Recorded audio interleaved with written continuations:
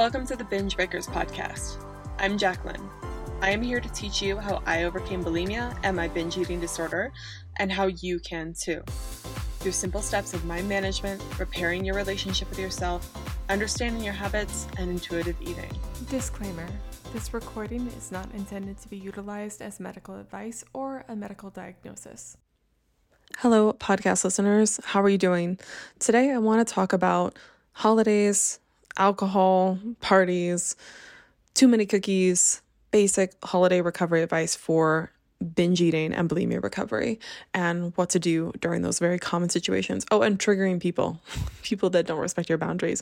I want to talk about all of it, just general overview. And I debated whether or not to do an episode like this around the holidays. I think it's the perfect opportunity to be reflective and jump into the New Year's energy and reflect over the year and talk about your goals and all that sort of stuff. But before Christmas and before Hanukkah and before all the other holidays that are going on, I just wanted to give you guys some sort of clip and episode that you can hold on to, remembering intentions you need to have throughout the holidays based on the conversations I've been having recently with clients on how to prepare. And even though I've done many Christmas episodes and many holiday episodes about what to do, I just think a refreshing eye and talking about it again, repetition is key, will be helpful. But before we get started, I do want to say a few things. One, I've been talking to many of you guys on consults for the waitlist for my new group coaching program. For those of you that don't know, I am creating a new 8-week group coaching program. I'm closing the old one January 2nd, and there's many reasons why I'm doing that, but mainly to just correct a lot of the things I saw in the old program, even though it was helping people. I just think this is going to be a much better format and keep everyone that's in the program accountable and on top of things and not lost and just straightforward, and get them the results they need in a shorter time frame, and also in a more thorough way. But it's been really great to talk with a lot of you guys and confirm that's works well. A lot of people that are saying yes are like, this is what I've been looking for. I can't afford the private coaching, but also the group that you did have before, it was great. It was low cost, but what I did is I just kind of signed up, and then I didn't participate as actively as I would have liked. I wasn't quite sure where to start, even though there was a lot of good content. So that's what I'm recreating. And it's really cool. So, and it's great to get to know you. And what I found interesting too is almost every person on the group, they mentioned to me at some point about my purging episode and the things I've said about purging, how purging creates the binging, and how much that resonated with all of you. And it's interesting that things every year, there's a couple of episodes that I do where the advice just hits, it just resonates with people. And that seems to be the episode of purging people absolutely love. So that's been good to see. But if you are interested in that new 8-week group coaching program, it is limited to 20 people per 8 weeks. And the first program is starting January 2nd. Early enrollment starts today, the 15th of Friday, and I'm actually offering a special discount for people that enroll before the 22nd. So the program for 8 weeks is $800, $100 a week, probably, like I've been saying before, probably less than what you'd spend on binging food throughout the week, or just about. And then I am offering until the 22nd the ability to pay $6.99 instead for the whole 8 weeks. I don't know if I'll do that again. I'm just testing it out. I am also offering a new payment service. I partnered up with Afterpay. Kajabi offers that now. So you can use Afterpay to pay in installments, and they're third party. I won't be handling it, but I'm trying to make it so even though it is more of an upfront cost, people can have flexible payment means, because I know that that's not always accessible. And I know that technically it's pretty affordable because it's what you'd spend on a binge weekly, but still that's kind of scary for people. And I honestly think when it comes to investing, a lot of times people, sometimes you just don't have the money, and that makes sense. You don't need to feel bad about that. But when you do have the money, but you're scared to invest, it's because you're worried that you're going to invest more money and it's still not going to work. And that's what I find people are most scared of when it comes to investing that sort of money. And so if you do want to join, you're more than welcome to book a consult on my website. But just know, when you're thinking about, do I want to invest this? I'm kind of scared that I'll fail again. I will do my best in that program to give you all the information you need to recover. I will check in. I will come find you if I don't hear from you in the program throughout those 8 weeks. I want it to be very hands-on. But that being said, think about, okay, if you have invested money in programs and stuff in the past, what didn't work about those things, and how can you show up differently to get your money's worth? What do you need to do differently when you invest in this program rather than just throwing money at it that will make it work for you? Did you need to schedule time to participate in the recovery process? Did you just kind of buy it and then hope that it would do the work itself? Like, what do you need to do differently this time? So I just think that's important when you're thinking about investing any sort of money. And then the other thing I wanted to talk about is some stupid chocolate. So this is totally not about holidays, but it is just a funny story that I thought I'd share with you guys. Yesterday, I had to go to the grocery store because I was really, like, my fridge was looking pretty lean. And I went to the grocery store and I wanted some chocolate. And usually I buy sometimes the Chocolove that we have here. It's actually a local Colorado company. Or I really like the Lindt chocolate, the 70% dark. That's the stuff. It's like just dark enough, but just sweet enough and rich enough. Oh, so good. But today I was looking at it and I saw this I don't have it anymore because I threw it out because it was stupid.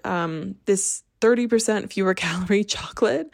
And I was like, yeah, sometimes it's good to have a healthier alternative. Chocolate's not that bad, but whatever, let's try it. So I grabbed it and I had some yesterday. And my stomach was having an awful time, just terrible. And I was thinking, like, what did I eat? I had my normal vegetables.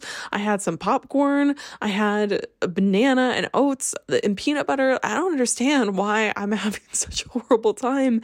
And then I realized, oh, I had some of that chocolate. And I was like, I didn't even check the ingredient list. And I looked and it was like 15 or 18 grams of sugar alcohol. And I was like, this is so fucking stupid. This is why you don't buy these things. Because now my stomach is just bloated to no end. And I'm just going to be gassy the whole day because of that stupid freaking chocolate. I was like, I would have much rather have had higher calorie, delicious, because not only did it fuck up my stomach, but it tasted terrible. I was like, I don't think I want to eat the rest of this. This is awful. This is like chalky dirt that maybe tastes a little bit sweet. This is disgusting. I'd rather, for only 30% fewer calories, I was like, I'd rather just have the full fat, full sugar chocolate and just eat a few pieces in peace and not have my stomach be debilitating the rest of the day. Thank you very much. And it's just funny. Like, I love Smart Sweets for an alternative to sugary candy. And I'm all for, like, if you want a treat of some sugary candy, have some. But I do like sometimes those healthy alternatives to have on hand.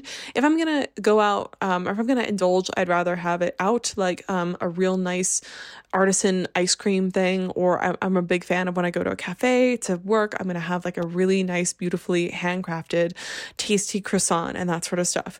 But sometimes when you're home and you want a sweet treat and but you still want to kind of keep your sugar levels at bay and that sort of stuff, they're a good alternative. Smart Sweets are not bad, but stuff like this where they pump it up with sugar alcohols and other additives that make you just in pain the rest of the day. It's like, that wasn't worth it. And I'd rather just have the real thing.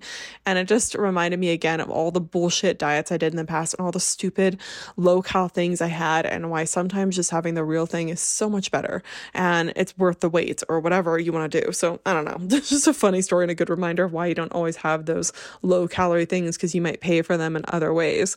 And I was paying for them with discomfort. And you know what is also interesting now that I'm putting it together is that my mood just got increasingly worse that day. Like, I struggle with depression sometimes. I struggle with like feeling low, and like it was one of those days where I felt really low. And I am doing a lot right now, taking a lot of calls, doing a lot of work, that sort of stuff. But I was feeling a bit socially overwhelmed, but I think also just my gut being extremely off may have contributed to that low mood, which is something you don't think about. You think it's just a physical thing, but it really does affect your mental health too. When your stomach or whole digestive tract is feeling off, that's going to affect you on an emotional and mental level too, which is, I think, sometimes more important than the physical, even though they're directly correlated, right? So really interesting stuff. But anyway, now that I've ranted for 8 minutes and we haven't even gotten to the podcast, let's talk about holiday stuff. So the biggest thing that I'm hearing a lot actually isn't about the cookies, isn't about all of the treats that's going to be around. It's about the alcohol. And a lot of people are discussing with me like that they want to drink more during the holidays, or that they know they shouldn't drink, that sort of stuff, but they can't help but say no.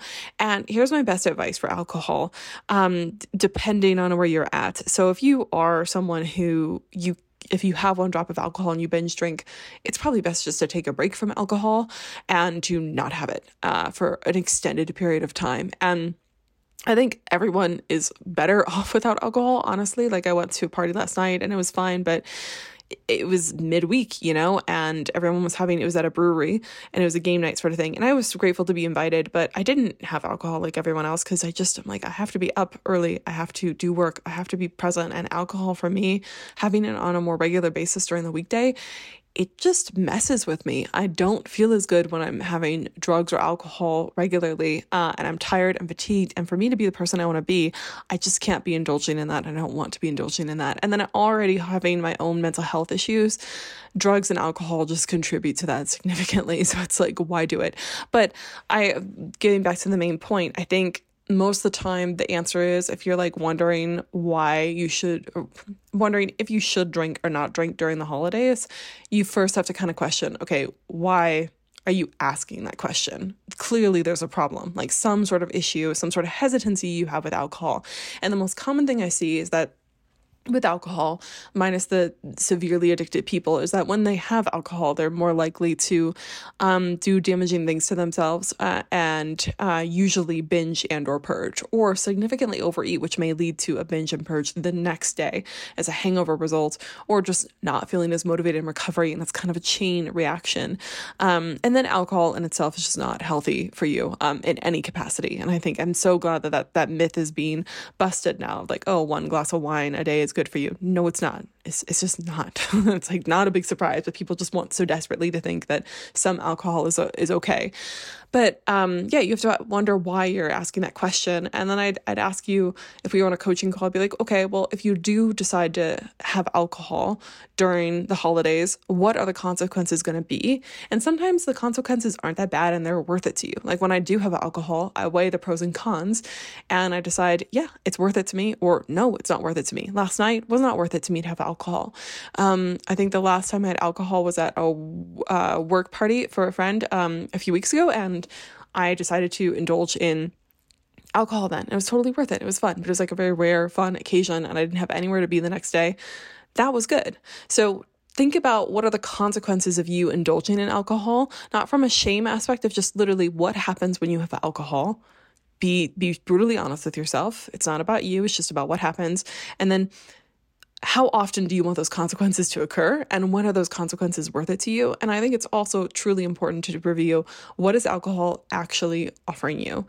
And for me, alcohol offers me a short buzz, makes me feel good temporarily, but then it's often followed by a pretty deep hangover, even if I don't have that much. So it's kind of tentatively walking the benefit line. Is it really that good? I was talking to a client who she formerly struggled with alcohol. She was 2 years sober. Now she's struggling again. We're talking about her returning to AA because she knows that program works for her, but also that she is feeling resistant to wanting to give up alcohol during the holidays.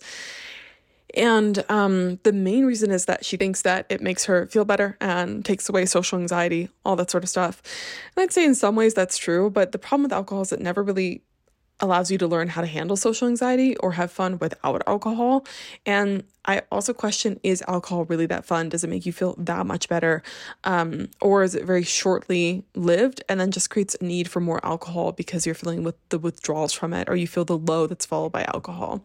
I forget what I was listening to months and months ago, earlier this year, I think, about just having 1 glass of alcohol throughout the week and how it impacts you. It's just wild. So I really, like, for me, the consequences of alcohol are severe. For some other people, they don't think the consequences are that bad. But I wonder too, if I took those people and I had them go a month without drinking, just removed all of those things, if they'd actually feel significantly better, and they're just tolerating the discomfort of having alcohol regularly in their life all the time, and they are so used to it, they don't even recognize how much better their life could be.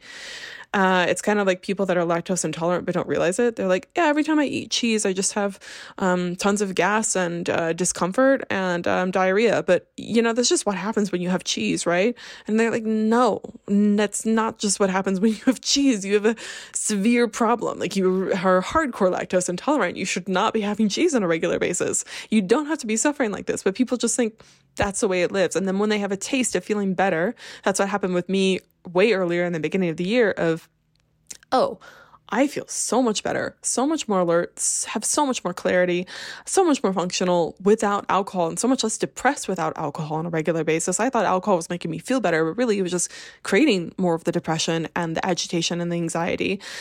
I don't want to have this regularly at all, but I wasn't able to see that till I got rid of it for a significant amount of time. So I don't know if that really helped or not with the holiday perspective. I just, my opinions on alcohol is that should be consumed very, very, very, very rarely, if at all. But if you are going to have it, really weigh the consequences, weigh the pros, see if it adds up. And then I'd say if you're going to indulge in alcohol, do it consciously and make sure that every time you're doing it, you understand what consequences you're accepting. Sometimes when I have alcohol, every time I have alcohol, I'm more likely to overeat. I cannot control myself as well when I'm on drugs or alcohol. Like if I am going to get high or I'm going to drink, both those things, I know for sure I'm going to overeat. And like, it's not something I've been able to navigate. So for me, I'd rather just not have those substances on a regular basis because I don't want to be overeating all the time in crazy amounts, right? I don't binge, but I definitely overeat a lot when I have those things. But when I do have alcohol, I'm like, I'm okay with doing this today. I'm okay with having this in my life today, but not on a regular basis. So if you know you're more likely to binge and purge or more likely to hardcore overeat when you have alcohol, I would really question why have alcohol at all if you're vulnerable to binging and purging. But if you're just going to overeat, question, when is that okay? When is it not? And sometimes it is, sometimes it isn't. You have to ultimately decide. And then if you are struggling deeply with alcohol, like it's ruining your life, like you're having blackouts and there's severe health issues and other things going on, seek help from a support group and get professional help on it. This is it's a serious thing. It's not just, oh, you struggle with alcohol. Like it's just too common in our society that alcohol and other drugs are just, oh, this is what we do. And it's not that big of a deal. It is a big deal. Go to AA, go to some sort of recovery addiction program. Don't let that sit. That's very important. And you don't have to live like this. So yeah, anyways, that took a weird dark turn, but I have some sort of thorn about alcohol for sure. Probably because I struggle with it myself quite a bit. That's why. And then I see people all the time, like drinking alcohol and then wondering why they feel so terrible and like feeling like they have no motivation. And I'm like, stop drinking the alcohol, get some help. It's not that I think they're lazy. I'm just like, you need help. You need to stop. So that's why I feel passionately about it, because I see it ruin a lot of lives, basically. And that's heartbreaking at the end of the day. Okay, the other thing I want to talk about before we jump into the food stuff is triggering people. And I just got off a client call, and actually, let me go to the client call real quick, meaning let me go to the notes that I took. For those of you guys that don't know, when with clients, I take very extensive notes and then I send them emails afterwards with the notes and goals. But this client, side note, her win for today was, she said, for the first time, I could see what my life could be like if I didn't have these worries. And she's been making so many changes lately, and she's starting to see that her life can be different and that that's possible for her. And that's such an exciting moment for me when clients, they get a taste of, if I don't do these things, things are better. And it's actually realistic for me to do these things. And that's just, it's such a good moment when she said that. I was really happy about it. But anyway, we were talking about triggering family with her, and just, she's constantly in the middle. And I see this happen a lot with moms. Of course, other people take that on too, but I just think it's a common role that moms fall into in particular, where they're taking care of the kids, they're typically taking care of their husbands or partners, and they are also taking care of relatives' needs and trying to cater towards everyone else, and they're constantly putting themselves on the back burner, if doing anything with themselves at all. And I was telling this person, she was talking about all the different arguments she's having with people and trying to people please everyone and trying to make everyone happy. And she's like, I don't have the bandwidth to deal with all these things. Like, I'm dealing with my own food issues and all this other stuff. And then on top of it, everyone needs things from me. And she's trying to communicate that with these people. And I told her, maybe you're just you have very valid reasons why you can't help and why it's unreasonable for them to expect these things of you, but you're talking to people that aren't listening or don't have the capability to understand it. And that sucks, especially feels very invalidating. Like you should just cater towards them. But maybe instead of trying to argue with them, instead of trying to participate and convince them of why they need to stop behaving the way they need to behave and why they need to not expect these things of you, you can just say no, and at the very least not engage or not participate in the arguments anymore. This is something I had to learn a lot this year with boundaries, is that some people, no matter how many times you tell them something, no matter how many times you say no, or that you don't want that, or that you don't want to engage, they're not going to listen for various reasons. Sometimes it's sinister, sometimes it's not. But there are some people where your words, they're falling on deaf ears, right? Oh my goodness. They're falling on deaf ears. don't have the capacity, or they don't want to, or they just want you to do what they want, right? And maybe they feel very justified in their reasons, but you can't control other people. All you can control is you at the end of the day. So for this person, I said, what if you have very strong boundaries in the sense of when they bring up these issues that you don't have the capacity or want to deal with, or really need to have the responsibility to solve, that you just tell them respectfully, I'm not doing this right now. I can't change it. It is what it is. This is the situation. I don't want to talk about it. And then not engage. And if they keep pushing those boundaries, then you leave in some capacity. You remove yourself. You don't have to have a big dramatic outburst or reaction or shout at them. You can just remove yourself from the situation, walk away for a little bit, put on soundproof headphones, or just go do something else for a little while in the house, which I know, again, that's one of the hardest parts when especially someone that's triggering you, you want to argue, you want to tell them all the reasons that they're wrong, or you want to just make it easier for them and just cater to what they want. But you will feel a lot better standing up for yourself at the end of the day. Another former client of mine texted me this morning, or was it yesterday? She's in the UK. So she was like, I'm going to a Christmas party this week, and I am reminding myself that no is a full sentence. And I was like, yes, exactly. And I told her, like, you're going to have to deal with sitting the discomfort of just simply saying no to someone and watching their brains work overtime to wait for the justification you have for you're saying no and you just not offering anything, and it'd be highly uncomfortable until they leave. Right? Until they just let it go. And it's going to be super intense and super uncomfortable, but then very, very empowering to do that. So I'd say for triggering family members, of course, you can, like, depending on the level of the family member, some people are abusive and some people just push and push and push. And then if that's the case, you have to question, do you want to spend time with them? Is it really an obligation to spend time with them, or can you just not see them at all? But if you are deciding to see triggering family members or people that are pushing your boundaries or holiday parties or whatever, then you need to know when you go in there, what do you feel like engaging in? What do you not want to engage in, and why? And then what do you want to say as a one-line response to these people? And if they don't respect your boundaries, what do you want to do? And it might be worthwhile writing it out, rehearsing it in the mirror, especially for you people pleasers out there. I have to do this a lot with the things that I say. I don't do it for the podcast as much anymore, but in the beginning, trying to put myself out there and then also saying no to family members. And this year, like, separating myself from my ex, there's a lot of things that I had to rehearse standing up for myself for and write them out and, like, have these planned lines of, like, this is what I'm going to do and this is why I'm doing it. And then I'd still struggle a little bit. So don't feel silly about writing them out and having a game plan. We use these skills for school and then we think, or in our job, but we think they don't apply to our personal life. They're actually very useful in our personal life. So that's what I say about family members. Again, not in your situation. And luckily, my family members are pretty okay. You know, sometimes they can be a bit triggering, but they mean well. They're not out to get me, especially now in my current life. But if you have that, that's the advice I would give. Okay, then let's go back to the podcast notes, because I went to the client notes. I was talking with someone, and if you look at my notes that's where I, like, write all of my content, is in the notes app, and I have it organized into so many different folders. And, like, there's just so much stuff. I really need to have someone go through it for me. Let's see.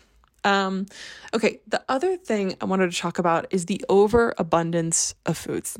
And the overabundance of food, and especially rich, decadent, delicious food that has some rarity to it. It's scarce in the sense that you don't get it all the time, and that sort of stuff, and how to prepare and handle it. I think the biggest thing that I've said a million times, I'm going to say it again, just calm down. It's important, especially for people listening to this for the first time. Eat enough. Eat consistently. I actually asked ChatGPT today because I was curious about what it would advise people for bulimia recovery, and it said it over and over again. It's like, eat enough and eat 3 meals a day plus snacks, like, feed yourself properly. And I was like, good job, ChatGPT. Maybe I'll do an episode on that, of, like, analyzing what ChatGPT gives for recovery advice. But anyways, eat enough and eat consistently, and fuel yourself with some good food. So for example, to what I do during the week, honestly, how I find balance a lot of times is, while I'm at home, I typically have pretty standard whole foods, and have staples that I know fuel me and make me feel good. But when I'm out, I like to treat myself and indulge and have something that's really fun or tasty, like I was saying, the croissants that I enjoy, or the pastries that I have occasionally, or like an artisan ice cream or some really good ramen, like all really tasty treats. But I make sure that I feed myself properly first. And so everything's not banking on that meal. And I also feel well satiated, and I'm not starving, and I'm not feeling like this is the only opportunity to get food or calories. When you feed yourself adequately and you feed yourself consistently, not only do you build this abundance with food, but then you just have much less of an excuse and an urgency and a desire to binge. And if I could go back and do one thing differently, I hate that question because there's many things I would do differently, but one big thing I do differently is force myself to have a breakfast instead of waiting a while. Or like anytime I had a big holiday party, I would try to starve myself before that party and the days leading up to the party, and then I'd freak out at the party and eat everything because I wasn't eating. Or I would still starve myself at the party, and then after the party I'd have all the leftovers when everyone went to bed. Or I would go out and get like food from 7-Eleven that I shouldn't have gotten, right, rather than just eating what I really wanted at the party. So front load your calories, eat enough and eat consistently, and fuel yourself with some good food. It's not that and what I mean by good food is whole foods. Like for lunch today, I had some sauteed kale and broccoli and onions with Parmesan cheese and a few eggs on the side. And it was really hearty, delicious, and tasty. And then I had a banana and peanut butter earlier, like whole satiating foods. And it's not that you can't have foods that are more processed, but I'd say prioritize adding in more whole foods rather than taking away things. And once you've got your baseline nutrients met, then enjoy a little bit and indulge, but don't make the primary source of your calories be cookies. Now, on the flip side, some days I know when I go home, there's going to be at least one day where I realize all I've really eaten that day are cookies, and you feel terrible after that day. You just don't feel very good. And it happens on accident. It's unintentional. But if I were bulimic still or binge eating still, I would have probably panicked in that moment and been like, well, we've had our cookies today. We might as well keep on going. We might as well binge and purge. In that moment, like accept where you're at, but then it might be useful to just make yourself like some hot food with vegetables and make you feel good, and some nice tea, and then go take a shower because you probably feel pretty gross, and then go for a walk to kind of reset things, or go for a walk and then take a shower. But it's okay to overindulge a little bit and not have this perfect diet. And that's maybe another advice I'd give if you're surrounded by holiday foods all the time, is like, don't expect it to be perfect. I forgot to mention this in the beginning of the podcast. I'm opening up my Thanksgiving workshop again for the holiday season. It's just going to be open. It's free, and it's about Thanksgiving, but it's pretty relevant to holidays in general, any sort of holiday, no matter what you celebrate. So you can check that out on my website. But a big thing I talked about in there was that you need to have realistic expectations, and expecting yourself to eat perfect is going to make you try to align and to this unrealistic diet, and also overthink all your food decisions, which is going to make you more likely to overeat or binge and purge, because you feel like at some point when you haven't eaten perfectly, then you're suddenly going to binge and purge, because why not? You already ruined everything because you didn't fit that perfect standard. I would go into the day expecting, hey, we're going to have a few cookies, we're going to have a few tasty treats, we're also going to feed ourselves enough so we're not like hyperventilating over the cookies like they're our only source of calories and joy in life. But just know that we're going to have a few extra treats, and that's cool. And something that I think helps me with that mindset, and my client today, the one I was talking about earlier, reminded me of it, because she was with alcohol. She said no to several offerings for alcohol this weekend, and the mindset she used was, I'm gonna have more alcohol later on. I don't need it today. And I think that's a really mature mindset to take in with cookies, and to take in with, like, if you do overindulge, knowing that it's not forever, that at some point you're going to be eating healthier again. You're not going to be constantly surrounded by cookies and holiday treats and your mom trying to shove gingerbread in your mouth. Like, that's not a common thing that's going to be happening in your life all the time. If it is, I suggest you might change your general lifestyle habits, right? But there's this maturity in knowing that right now is not the most important moment ever. And if it's not perfect, that's not the biggest deal in the world. And having an abundance of trust in yourself that in the future you will make good decisions, and you can make good decisions right now. But if you don't make perfect decisions right now, it's not that big of a deal. And I think that's what allows me sometimes, if I do overeat, or I do have a day where I eat a little bit too much sugar or something like that, I don't then turn it into a whole fiasco of binging and purging and punishing myself, because I know I will go back to it. I trust myself with that. And also on the flip side, when you are having cookies and you're thinking, oh my gosh, I'm never going to get this again, you need to remind yourself, no, that's not true. I can have these again. I can have them in the next hour. I can have them in the next day. I can go home and make them myself again, that sort of stuff. And that brings me to my next thing, though, is a little counterintuitive to what I just said, but I think also helpful, is it's okay to let things be a little rare, to let them be scarce. I think I talked about this in a podcast recently, and then also for sure in the Thanksgiving one, and I think also on Instagram. But most foods that you have, you can replicate, but I'm sure there's some foods that, depending on like if you go to this fancy restaurant or it's like something your mom has a secret recipe to, I don't know. There are certain foods that are harder to replicate than others, and they're rare. And like maybe you have the wildest Christmas cookies ever, and they're made by like the special butter from a cow that's in the mountains in a weird obscure European town that you can't find anywhere else. And the cow died 2 years ago, so this is the last bit of I don't know. Maybe it's super rare and you're never going to get that again. But what I am trying to get across is that it's okay to let those things be rare and appreciate the rareness and scarcity of them from a healthy mindset, meaning that sometimes when people think things are scarce, they're like, I have to eat it all right now. But if I was taken to like a luxury retreat right now and I knew I only had 24 hours and I would never get to experience this place again, I would try to take my time and try to just every single thing that happened during that day, I would try to be present for and experience and stay in gratefulness.